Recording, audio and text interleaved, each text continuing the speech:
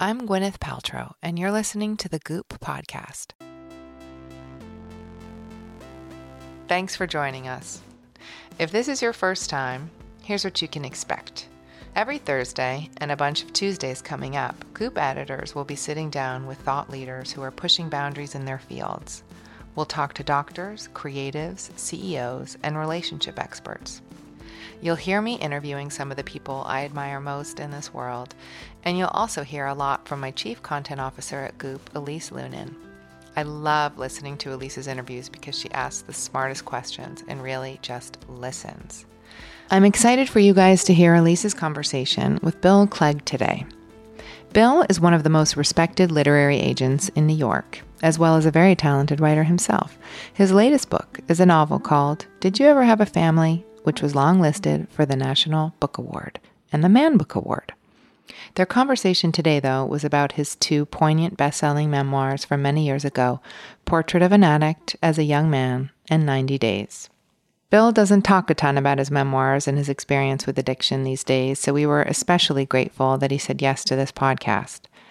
It's such an honest, intimate, and just simply moving conversation. Whether or not you've experienced addiction yourself or in your family or with a friend, I think you will feel moved too. I didn't think that anybody thought or felt or experienced the world in the way that I did until I came into recovery. Okay, let's get to the conversation. Thanks for being here, Bill. Thanks for having me. I'm thrilled you're alive as the author of two of the most harrowing memoirs I've ever read. It's kind of amazing that you are. It's, and a beautiful novel. Thank you. I have many, many questions. I know I don't remember whether it was in 90 Days or Portrait of an Addict, you say, from my first breath, I was an addict. Yeah. And I know obviously it's highly genetic. And do you still feel that way? Or do you feel like it was a perfect stew of predisposition and life? I think, my feeling is that one is born an addict, and like sort of depending on what your environment is growing up, like the shape of that expression of addiction or alcoholism is particular. But for a long time, I was looking for reasons. For a long time, I thought that there was like some rosebud moment that like converted me. Mm-hmm. Or some circumstance from my childhood, like my mean dad or whatever it was, or the fact that I was gay and I couldn't pee right when I was a kid. And I really believed that there was a something. And I remember in early recovery kind of looking for that. And then at a certain point, after listening to a lot of stories kind of in the rooms of recovery and just identifying so strongly with like a lot of the feelings, a lot of the experiences that people had even before they drank, that's when I just recognized like my tribe. And that tribe is so varied. I mean, people who had the most loving parents, who had plenty of money, who had no money, who had parents who were in jail. And it's sort of, it cuts through, like that sort of mindset seems to cut through kind of all circumstance. And so that's what makes me pretty confident that like you either are or you're not. And sort of what that looks like specifically then depends upon like what the background is and if you had a mean dad or not. No, it's interesting being a parent myself and talking to other parents about this. Like, how do you recognize the signs? Are there things that you can stave it off? Like by making conversations about drugs more part of your family fabric? Do you in some way avert a potential crisis? Like, what are those early, as a teenager, did you know that, were you able to like identify yourself as an addict, and who would someone else have been able to? If they knew what was going on. For example, like, I had my first drink when I was 12 years old. My best friend Kenny Schwader and I like filled a thermos with like a bunch of alcohol and like went into the woods and like smoked a cigarette and looked at a Playboy magazine that we had stolen. Yeah, like in the wilds of rural Connecticut. I stole some Ouzo. Did you? Yeah. Whatever you can get your hands on. And Zima. Nice. Gold Flex. Oh, nice. Yeah. Classy. And like I didn't even smoke the cigarette because I was so grossed out by it. But I drank until I threw up, and something about that experience made me want to repeat it immediately. And so from that point forward, I drank every day. We had a lot of alcohol in our house. They're in various places, so none of it ever went missing. Nobody ever checked. And so I just filled a thermos and went to my bedroom, and I drank like every single night. So if somebody had like seen me in my bedroom drinking, I sort of meet 12-year-olds now, and I look at them and I'm just like, that couldn't be true. It couldn't be true, but it was. And so I drank alcoholically from the very beginning. Wow. Yeah. And then it got social later when other people caught up with me and started drinking. But I think, later than when I was in New York and working, like I was that guy that if you went out to dinner, you'd have like kind of like a long night. Right. And so for normal people, that might be like once every couple of months. But for me, it was every night. So yeah, I knew that I needed it. The idea that one could live without alcohol was not something that was possible to me. Like I couldn't conceive of that. Like that didn't seem like a reality that I could occupy. And you've seen that reflected in the rooms amongst other addicts of all shapes and sizes. There's like that basic need. Yeah, and that story of like drinking or using alcoholically like early on, I've heard a lot. It's not the same for everybody. It really isn't. The things that I identify with people who, like before people started drinking are kind of just general feelings. There's a phrase kind of in the lingo of recovery called a description of sort of feeling a little bit different, which is like an anxious apartness. I remember the first time I heard that, and just that anxious apartness from others, like from a very early age, even from kind of first consciousness, even amongst like gregarious people, or like, again, like just that sense of being like a little bit removed, needing maybe something to feel comfortable in the community of other people. That I've heard so many times. Yes, I've heard that too. So it's like, it's things like that. It's the things like that, or never feeling that there's going to be enough food or toys or whatever it is. Like there's just like I'm still that way. Like I hate tapas restaurants. Like I can't bear. And I actually, my friends know this. Like if we go to restaurants and the waitress, which they do all the time now, say like, we recommend sharing, I alert everybody right away that like I don't share. I don't like to share either. I can't stand it. It makes me so anxious. Yeah. Like there's not going to be enough, or there's going to be one of the good thing that everybody's going to want. Someone's going to take too much. I totally And everybody relate. looks at me like, you're disgusting. Like, Yeah. But it is what it is. I get that.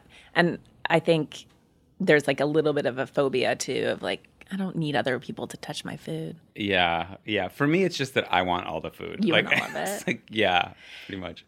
So if at that age, and was it that social projection? I know you talk about this a bit in the book, feeling people don't like you or they're unlovable, or is that sort of what that anxious? Yeah, like a kind of You're not enough. always measuring myself against whoever I was around and not feeling smart enough, attractive enough, rich enough, like educated enough, like whatever the circumstance was, I felt less than. And that's from as early as I can remember.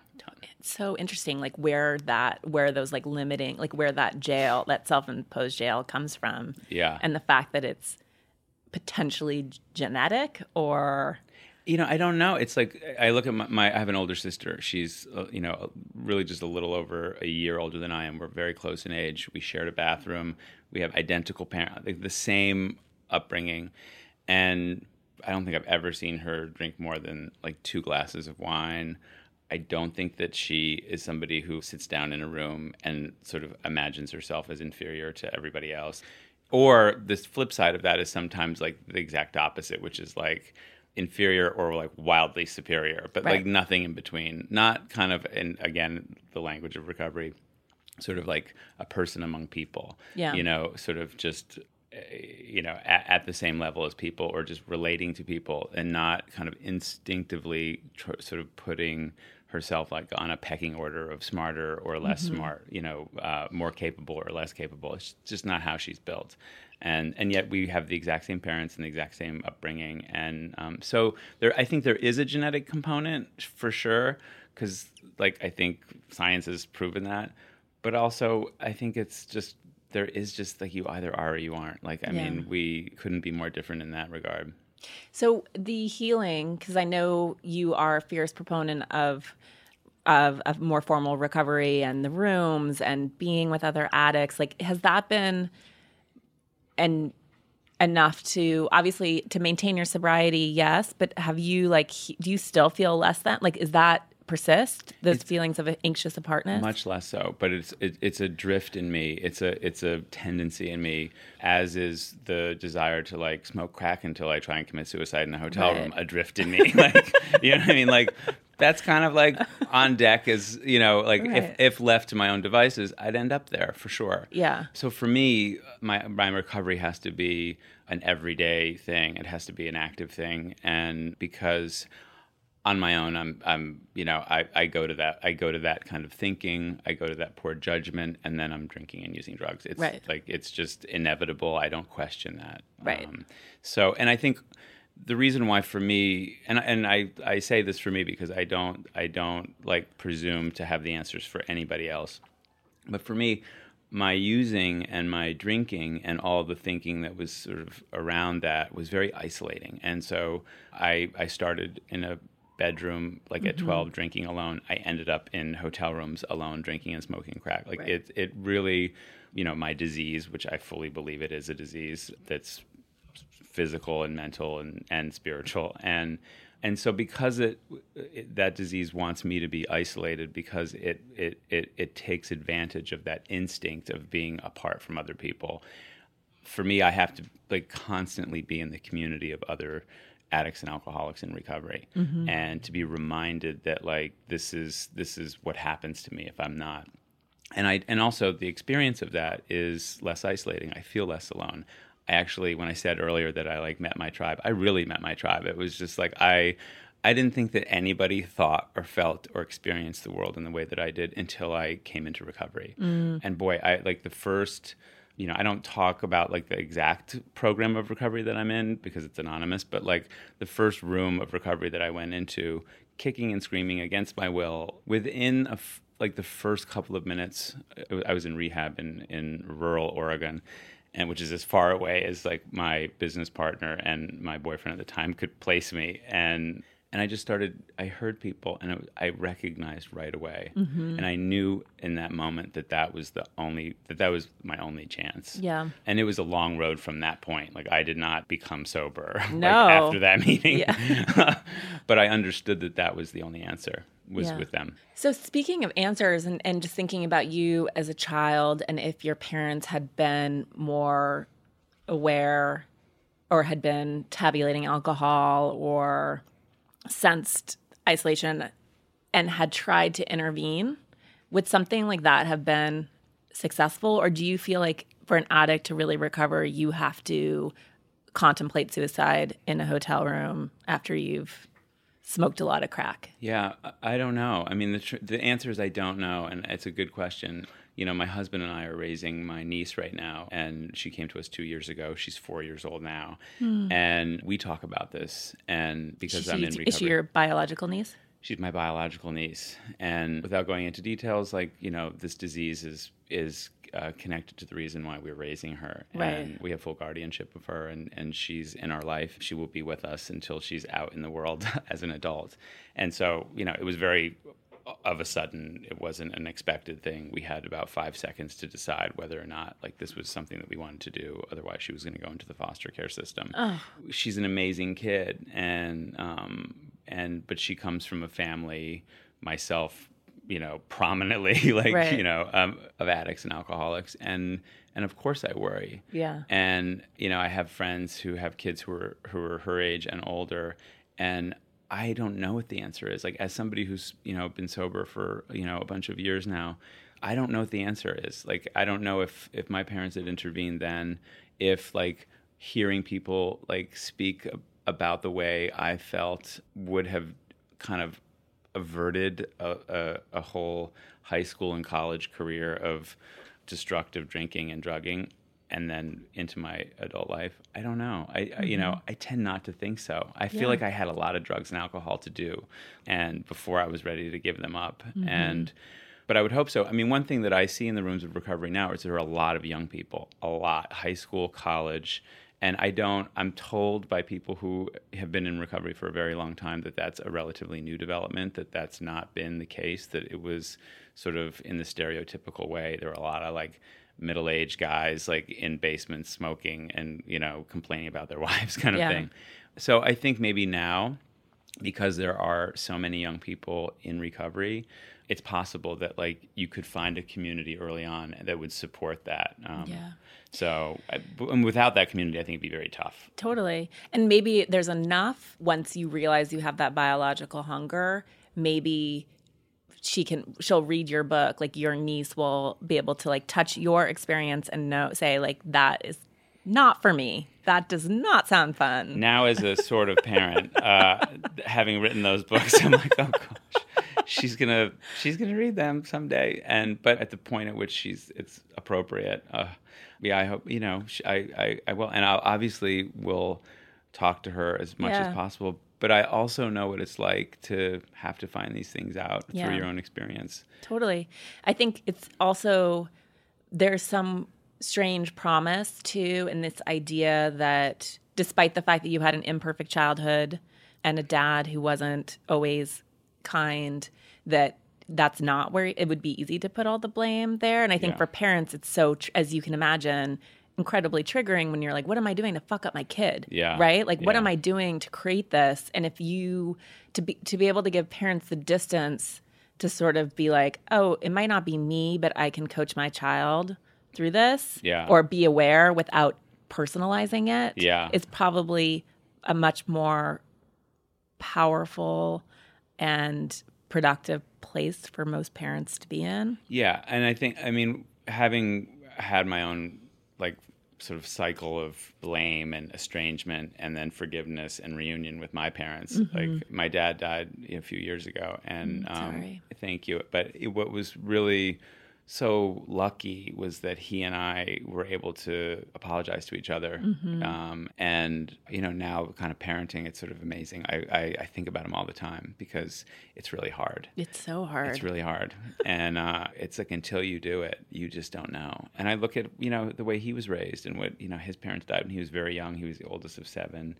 There was alcoholism all over that family. And my dad was like a particular guy. Like he was a pilot.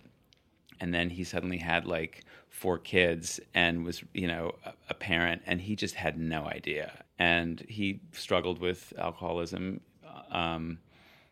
He got sober-ish he got kind of old, and sort of the alcohol was no longer working for him. And so that was kind of it curbed his drinking.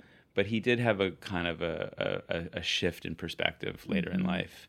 But it's really, really hard. And so my feeling about him and my sort of like I had forgiven him and had made peace with him and really had a nice last couple of years with him. It was a very loving relationship. But I now wish I could talk to him about like that experience because I have so much more compassion for him. Totally.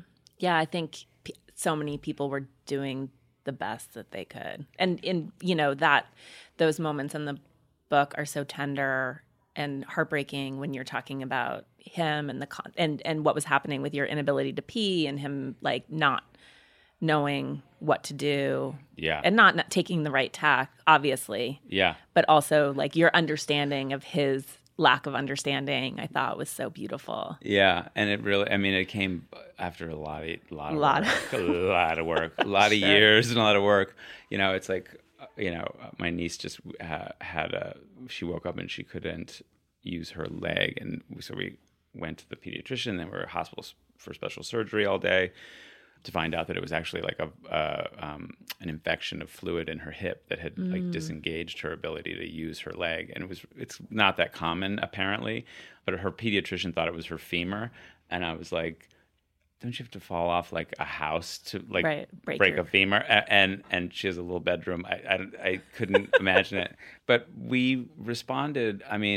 She couldn't tell us what had happened that morning. Yeah. And my husband and I were like upset that she couldn't tell this. Like she couldn't give us an answer of what had happened. And until we got much later in the day at hospital for special surgery, this, diagnosis, one of the ways in which we responded to her in pain was frustration and anger. And I look at that now, and then I look at my father, like when I was a kid, and of course, like you have a little boy who like can't pee right, and doesn't have the language to like articulate why or how, and part of how he responded was like he just felt like if he was just tough enough, that like it would go, that I would stop, that I would knock it off.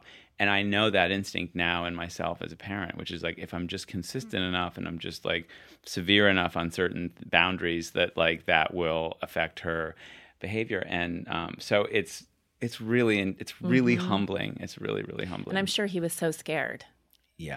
Scared. Yeah. And I think that fear of like, is there something wrong? Did I make something go wrong? Is I think it's paralyzing for a parent and manifests and really unproductive. Yeah, and he was an alcoholic. So like the way his personality would shape when he was drinking was like he was as mean as a snake, and he was a highly intelligent guy, and he knew exactly where to go to like really hurt you. Yeah. And so the whole combination of it was really fun. Great. Yeah, it was great. A good time. I want to talk a little bit about your relationship and while you were relapsing and how I know it was enabling. Like when you're in a relationship with an addict, like you can't take on their recovery. Like what is the appropriate, like how do you navigate that in your marriage now? And do you have any advice for recovery, either active or prolonged, and how to not make those things your own problem? Well, I can name a program that I think is very helpful because I'm not in it, but I know that I've driven some people into it. Is Al-Anon, and that's a program that I know that people have found like an incredible amount of help and community in what it's like to have an active or sober alcoholic or addict in your life. And then beyond that, just I think from what I understand, and again, like I'm not a member of Al-Anon, and though it has been recommended that I should go for a variety of reasons, but that there's a certain sort of what we were talking about earlier. Is like there's very little that you can control in another person, right? Whether it's your child and whether you hope they don't become an alcoholic or an addict, and the choices that you make to sort of make that less likely. In the end, they're going to make those decisions. In the end, you don't have control over it, as you wouldn't a spouse or a parent or a friend or a colleague at work. And so that's the advice I would give. I don't know what it's like to be in a relationship with me or with another alcoholic and addict, but like I trust it's not fun. Yeah. Especially when they're active. So yeah, but there have been a lot of satisfied customers in Al-Anon, I think. Yeah. So no, it's true.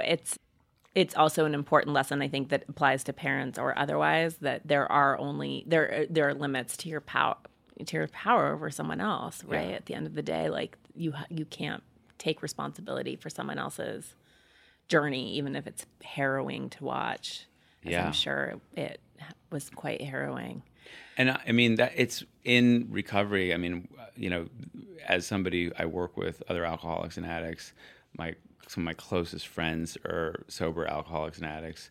And so that principle of being able to make suggestions, be there to be helpful if asked, but ultimately being powerless if they relapse, which I've seen people do. And it's very, very painful. I think somehow my own experience of like, I have vivid memories of people begging me to like come in and get help.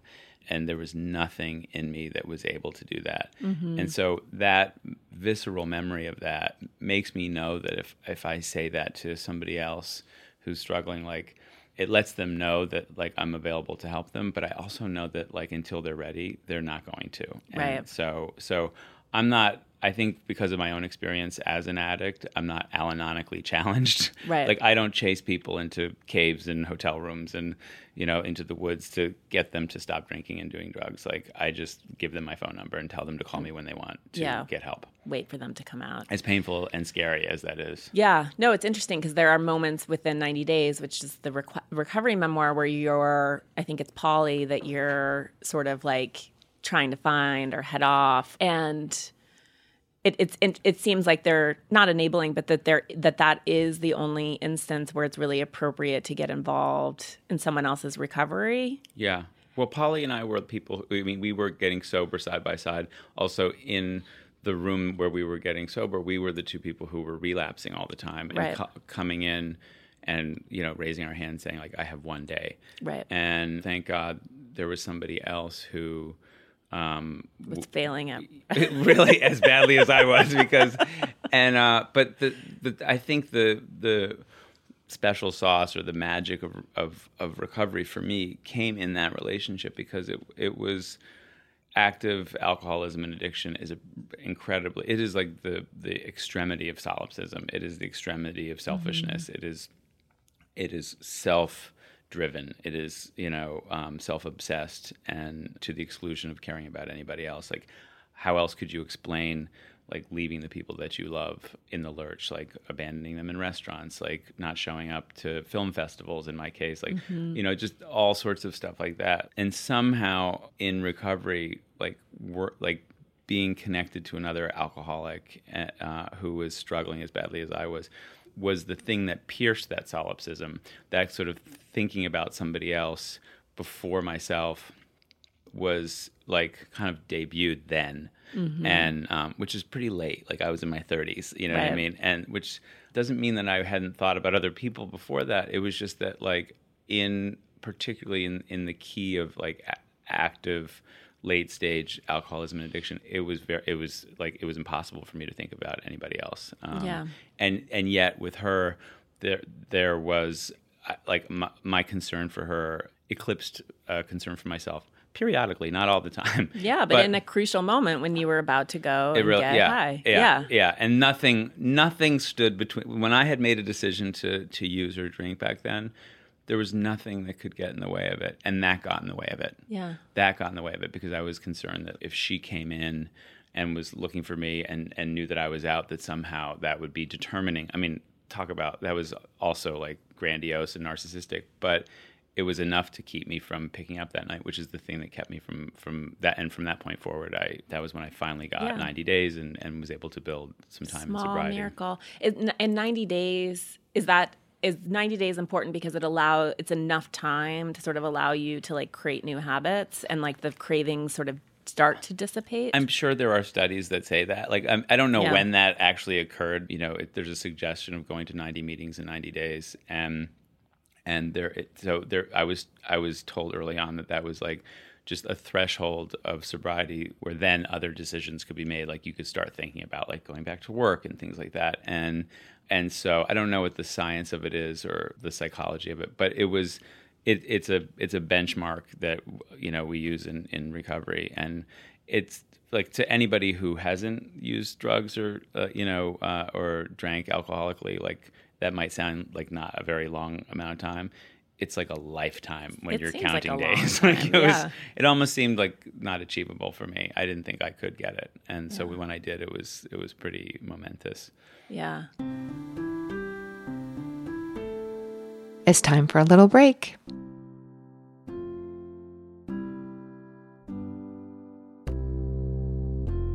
On Saturday, March 9th, I'll be heading back to New York City with GP and the rest of the team for In Goop Health. This is our 5th wellness summit. Each one is a little different, but they're all designed to explore what it means to optimize your well-being. This is deeply individual work. But in general, it's the holistic picture that we're most interested in. Conversations that don't separate the mind from the body or the body from the mind. And of course, the conversations that move us to go further, to think about the soul. In Goop Health has a little bit of all of that. If it sounds intense, it can be in moments, but mostly it's really exciting and very fun. There are talks and panels where some of the brightest thought leaders share new information, insights, and perspective. There are wellness experiences and adventures for almost every comfort level, so you can dip your toe in with a workshop on intuition and creativity, maybe get a vitamin B12 shot, or just head straight to the other side with a medium reading. And of course, there's a lot of good food, drinks, and a pretty great community. You'll meet some of my favorite people at Summit, like intuitives Daganit Noor, Laura Day, and Laura Lynn Jackson, psychiatrist Ellen Vora, and psychological astrologer Jennifer Freed. If you want to make a weekend of In Goop Health, check out our Wellness Weekender Pass. It's a pretty baller weekend that includes a 2-night stay at Park Hyatt, New York. There's a cocktail party and a private book signing with Gwyneth, who will be giving out copies of her new cookbook, The Clean Plate. There's also a VIP workout class and brunch.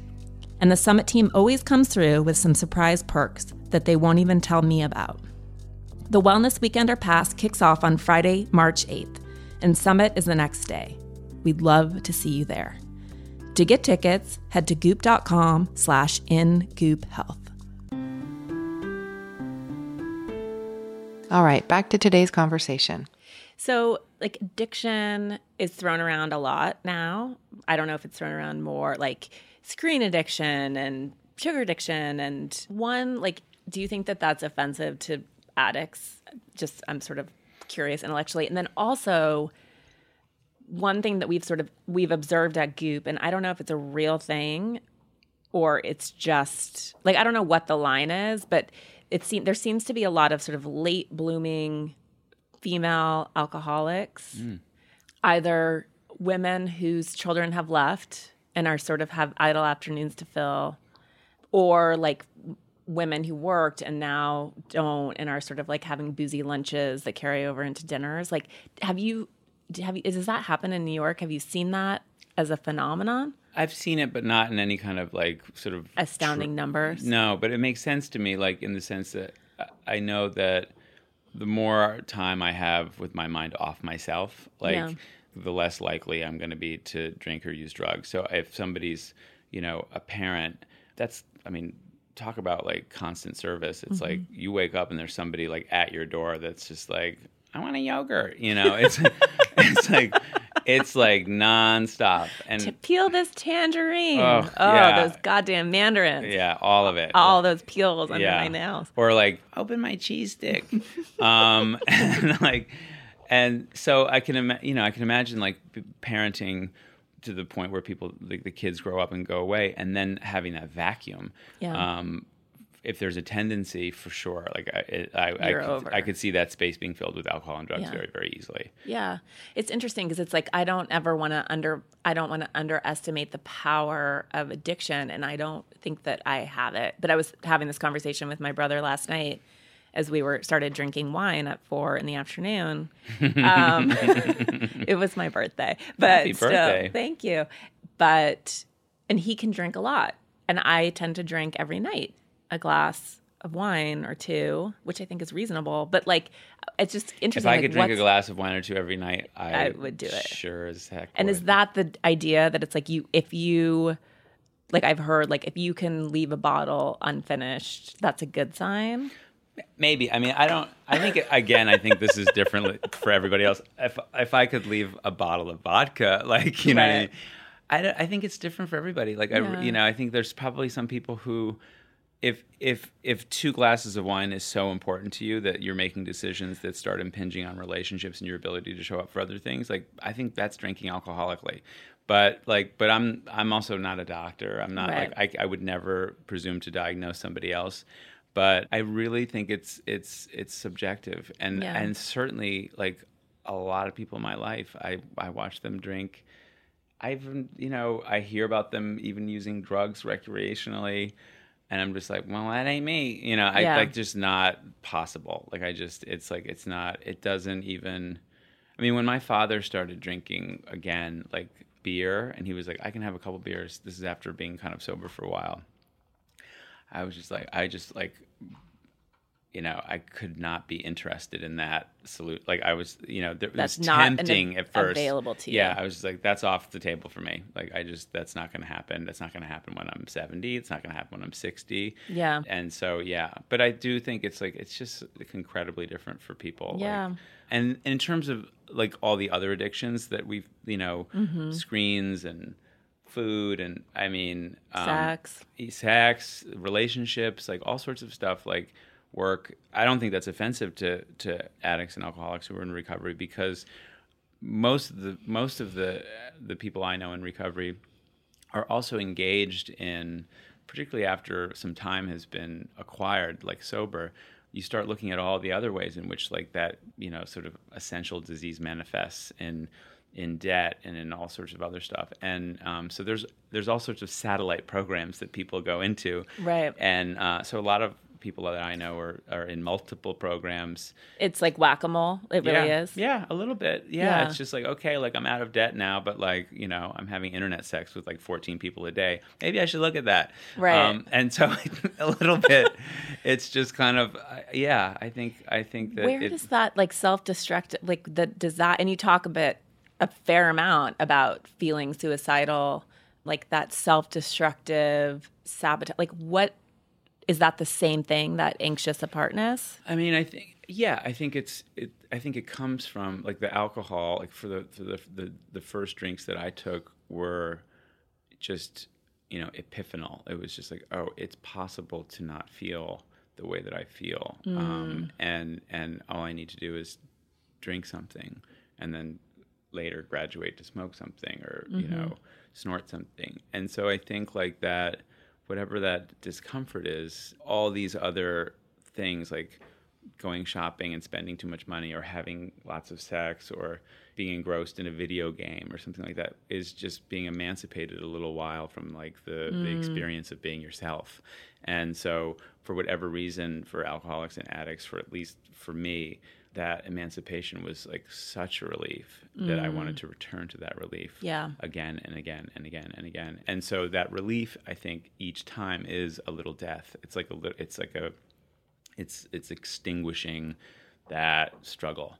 And so for me, then it made sense that as my disease progressed and as my drinking progressed and as my using progressed, that like suicide would be the end point of that. And it's a very heavy duty thing to say. I mean, I remember being in France once and I was on this TV show being interviewed when Portrait of an Addict came out there. And this like bubbly like newscaster was like, "You tried to kill yourself. Did you ever think about that?" And anymore? Like, and I answered it seriously and I was like, I do. And it's like, it's as I said before, it's like a drift in me. It's like it's a tendency. It's like, I can think about that. It feels very far away, but it's not that it doesn't occur to me. Yeah. And I'm grateful in a way for that because I know that that's where I go. And, and when I did relapse 5.5 years after being sober, after just a couple of drinks of vodka, that was my first thought. I was like, oh, I'm supposed to die in Bangkok. Like this is the way it was all supposed to be. And I went right to where I left off the last time I drank. And I'd heard that in recovery. It's like where if you pick up, you're going to end up exactly where you were, where you left off. And I didn't believe it. I think I thought that if like I relapsed, I would have a few years of drinking until things got bad again, and maybe it would have been worth it. And so for me, I'm really grateful for when I relapsed because it cured me of that fantasy. It's I went right to like I should die. And because I was so connected in the rooms of recovery, it was actually a very new sponsee who started calling me as I was drinking and plotting my escape. And again, that kind of obligation to somebody in the rooms of recovery blocked like that path. And so thank goodness. So that's another reason why I stay very close to my recoveries, because that net, in a way that surprised me, caught me then. And so I just know that like the closer I am to recovery, the closer I am to other people in recovery, the better chance I have. I don't know what it might look like if I ever want to relapse again, but being connected in a daily way to people who are also in recovery, just it makes me feel safer. Understandably. So, and you can't be complacent, clearly, in the face of addiction. And it's like it always, the front yard of drinking and using drugs is so appealing. Yeah. You walk by people in restaurants having drinks, or you see people in movies like, before things get bad, like doing drugs. And it's like, but knowing where it goes for myself and for other people, it's just, I'm like, I don't need to test the waters. I don't need to take chances. And also the statistics are just so bad. Like if you actually start reading about like people, it's a miracle that you're here.